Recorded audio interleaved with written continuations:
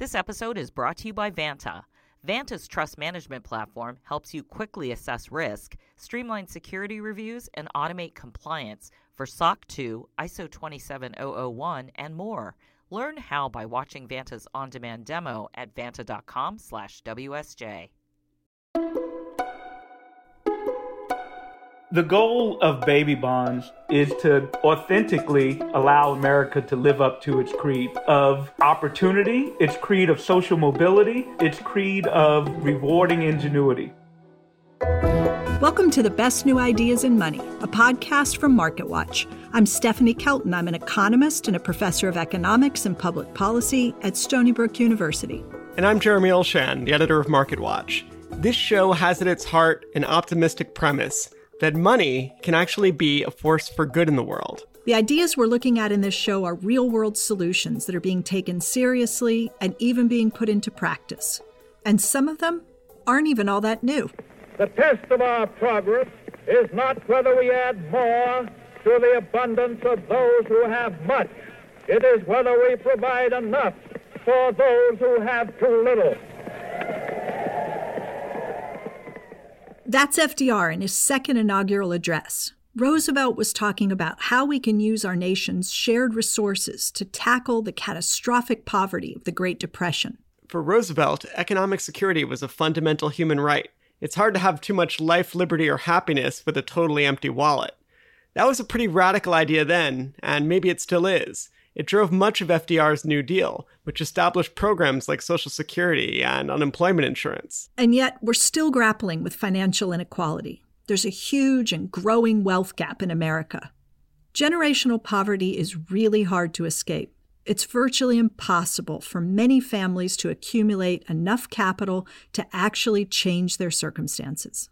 One solution for this, in fact, a new idea first raised by FDR back in the 1930s, is called a baby bond. A baby bond is a universal, publicly funded trust fund for every newborn baby in the United States. That's Naomi Zodi. She's a health economist at the City University of New York. She led a study that looked at the impact of a potential baby bond program. And she explains how this kind of thing is meant to work. Everyone gets something in this bank account when they're born, and the government puts the money in on your behalf. But the least wealthy get the most, and no one can touch that money until they become an adult. I think what's innovative with baby bonds, as opposed to most other fixes for the wealth gap, is that it takes advantage of time in a really creative way. So much in politics and business is the search for those quick results, but money needs time to grow. Your money collects interest, and then your money plus that interest also collects interest. And then that money continues to collect interest, and it grows over time, and that is called compounding. Wealth really is just money plus time. And Zodi says it's not just about having a chunk of money growing in a savings account. It's about the effect that has on a person's overall financial confidence when they're growing up. No one has access to that money while they're a child, but they would receive some notices. They'd get something in the mail every couple of years. Maybe it could be timed with their birthday, for example, to let them know, they have these funds and that they can use them when they become an adult. Because part of what matters is that as you're growing up, you understand that there is a sum of money that you'll gain control over in the future. And it's about planning your future and understanding what it means to have those kinds of choices. That's itself really powerful.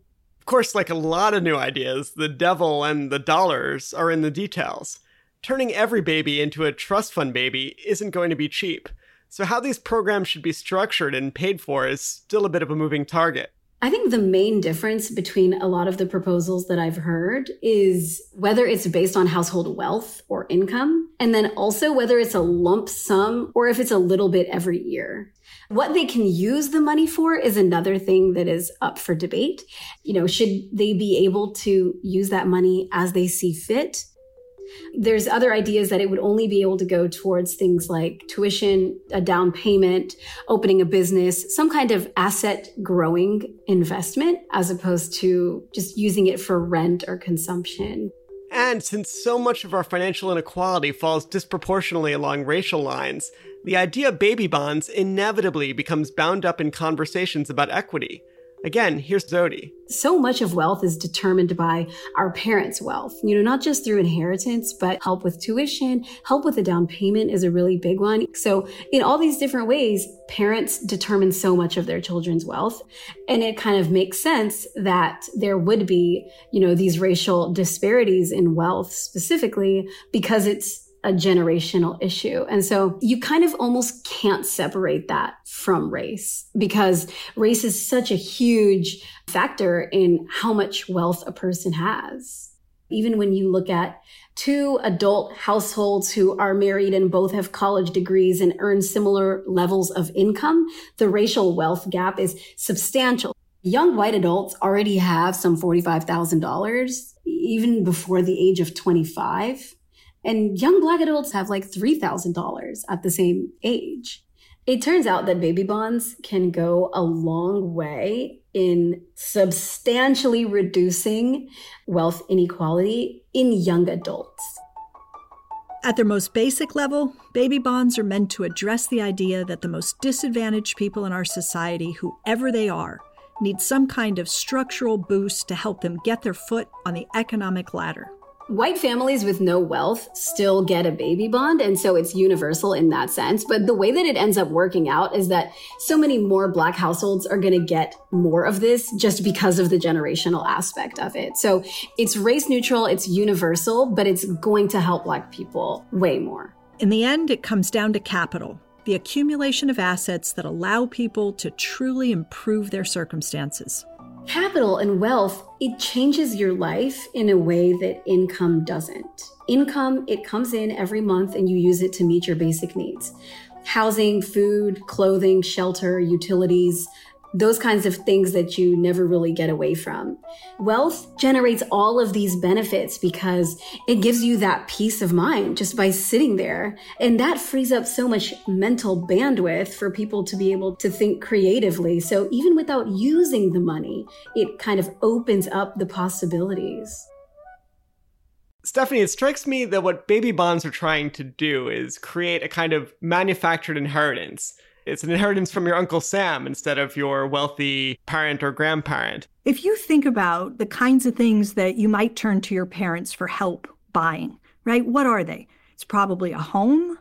It's probably help paying for college. Maybe you want to start your own business. And those are exactly the kinds of things that baby bonds are designed to help people with.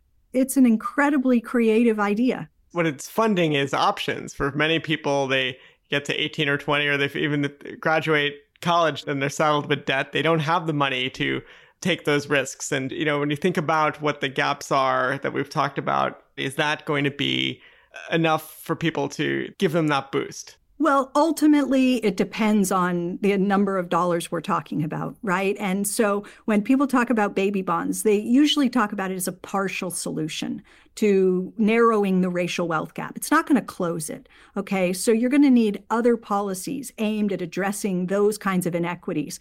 But a baby bond can fund opportunity, and it can also fund hope. Just knowing that the money is there somehow changes the psychology so that you can rest a little bit easier. Stay with us. We'll be right back.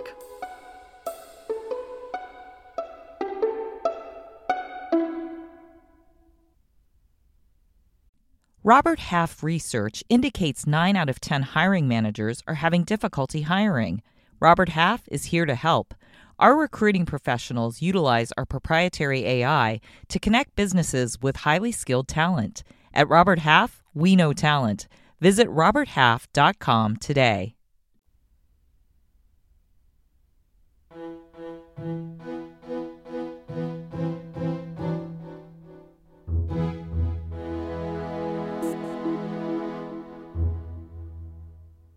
Okay, we're back.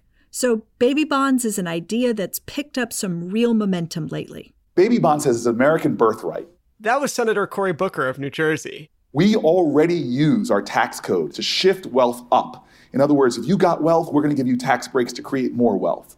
Well, why don't we use our tax code in America to say that everybody in America should have a birthright in this country of some foundation, some nest egg of wealth?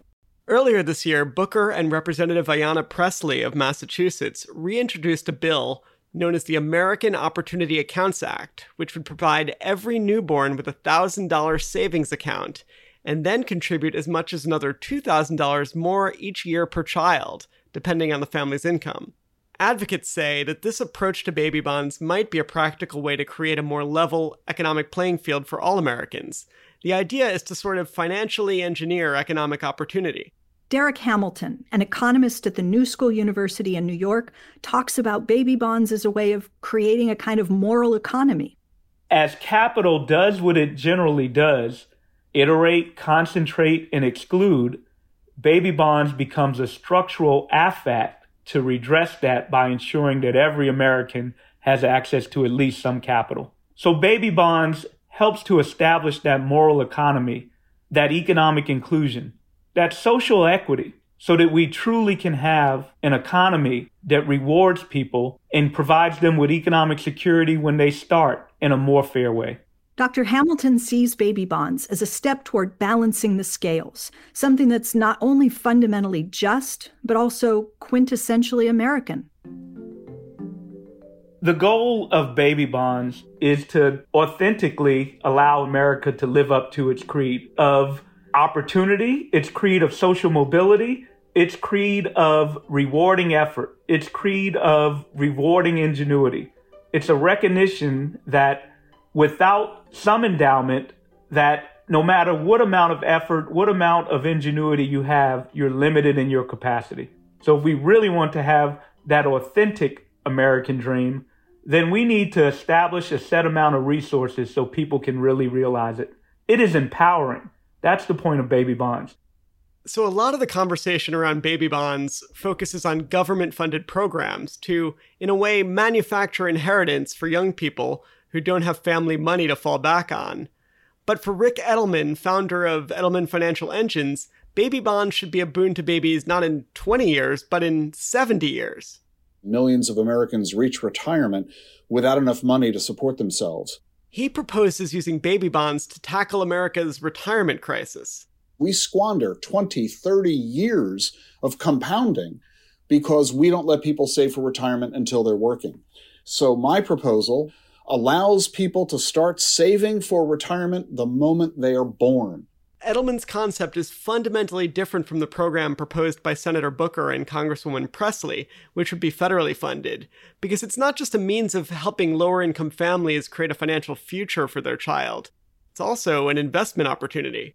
Edelman's program relies on the backing of the U.S. government's full faith and credit to guarantee these newly issued bonds. Investors would purchase these bonds and earn interest on a guaranteed government-issued bond. They'll be supporting patriotically one of the most important issues in America today, retirement security. And most importantly, it doesn't require any taxpayer support, no government funding to make the program operate. And Edelman says it's still designed to combat financial inequality by providing more money to lower-income families. When the government collects this money, it will allocate it to every baby born in America. And the amount of money that each baby receives is based on their household income. So babies in lower income households will receive larger contributions than those born to high net worth households. But this program aims to use government-backed bonds to make it attractive to investors, while boosting the amount of money people will already be getting from Social Security. The money will grow for 30 years, at which point the EE savings bonds will mature. The investors and savers will get their money back plus interest. The remaining money will continue in the account for another 40 years, total savings of 70 years, and the balances are projected to be enough to generate a lifetime income double that from what people receive from Social Security. As I said earlier, wealth is money plus time. Edelman's proposal takes advantage of time and the power of compounding over many decades to, in theory, build value for both investors and retirees. In retirement, between a combination of Social Security and 401ks, the average retiree gets about $23,000 in retirement income per year. So my proposal will provide nearly $27,000 from a single one-time contribution of $58.84. This is why it's such a powerful proposal, that it will double the average income for American retirees and eliminate poverty in retirement in this country. These are problems that have been with us for a very long time, whether we're talking about wealth inequality and the racial wealth gap, or whether we're talking about the retirement crisis, where we know that women and people of color face lower lifetime benefits in retirement. They're poorly positioned for retirement vis-a-vis their white counterparts. Another factor is time. People are living so much longer, so many more people living to over 100. And most people, I'm as guilty as anyone, don't start saving early enough for retirement and don't save enough. Yeah, that's true of a lot of people. But, back in the day, we used to think of sort of retirement security as part of a three-legged stool. And we thought, well, your employer bears, some responsibility in the form of providing employees with a pension when they retire. You are supposed to bear some personal responsibility. So you're supposed to set aside something to supplement your retirement income. So personal savings is supposed to play a role. And then the federal government helps in the form of Social Security, providing a guaranteed form of support in retirement.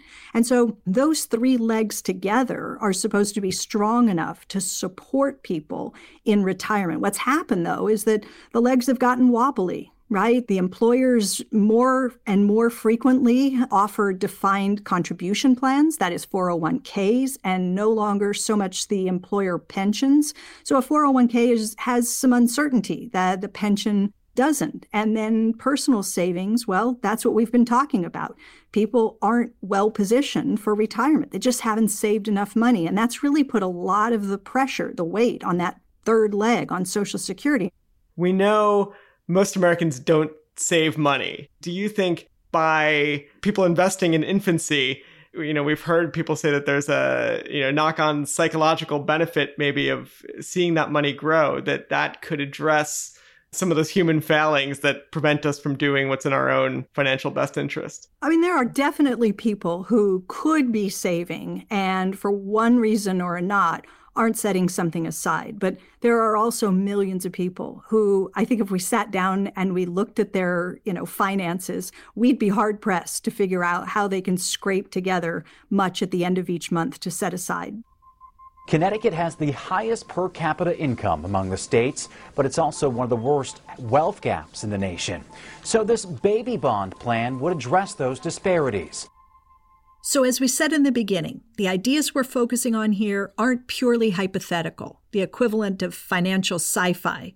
They're innovations that we're starting to see out there in the real world today. Hi, my name is Talisha Torrado. I am a 22-year-old mother-to-be.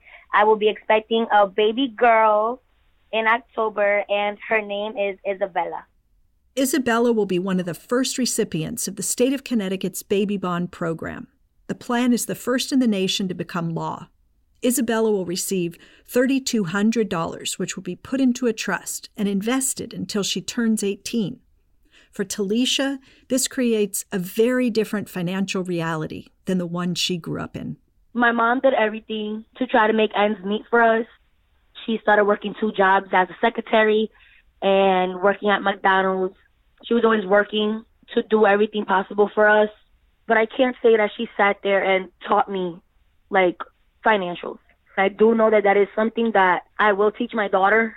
For Talisha, knowing Isabella will start her life with a savings account already in place relieves a lot of her anxiety about her daughter's future. But in order to access the funds, Talisha will need to complete a financial education requirement, and Isabella will have restrictions on how she can spend the money. The plan limits its use to education, a down payment on a home in Connecticut, investment in a Connecticut-based business, or as retirement savings. And while the baby bond is a start, it's hardly a cure-all for a low-income family like Isabella's. Yes, there's a baby bond that I will qualify for. However, that is set for specific things when she is older. Even with the baby bonds there, it's still stressful because at the end of the day, I don't have no income coming in. So Stephanie, listening to Talisha talk about the difference this money will make for Isabella's life, it makes you wonder if these programs were to be expanded across the country, would they be enough to change the economic realities most Americans face? Well, Talicia's telling us that a program like this has already relieved a lot of financial anxiety that she's had, right?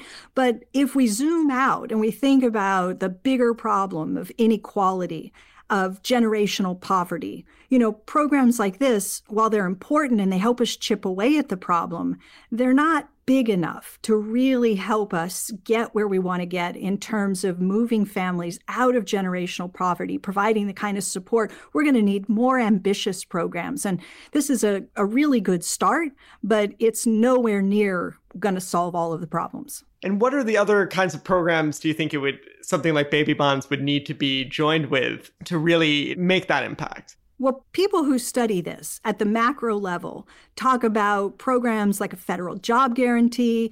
I mean, we just saw Congress, with a single provision in a recent piece of legislation, expand the child tax credit. And we know that that expansion is going to lift about half of all the kids who are today living in poverty out of poverty. But it's not a financial windfall. It's not like winning the lottery. But again, if it's done well and the commitment is there, I think this is the kind of policy that can have real transformative changes in people's lives. Here's Derek Hamilton again. Baby bonds offers people agency, offers people the ability to be self-determining in their life. Baby bonds provides everybody some nest egg, some economic security by which they can have access to probably the most paramount indicator of economic well-being, and that's wealth.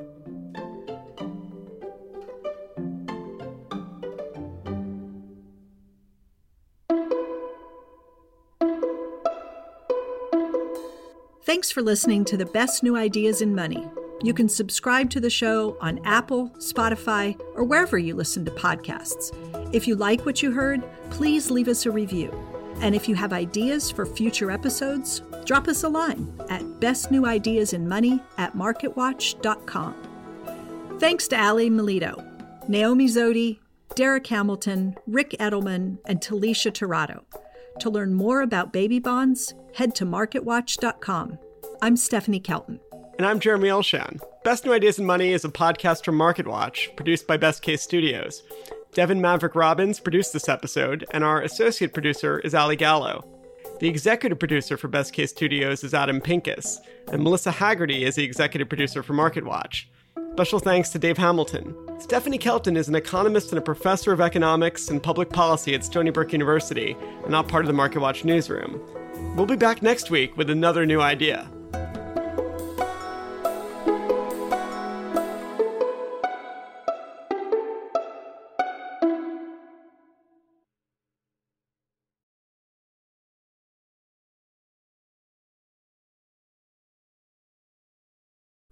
This message comes from Viking, committed to exploring the world in comfort.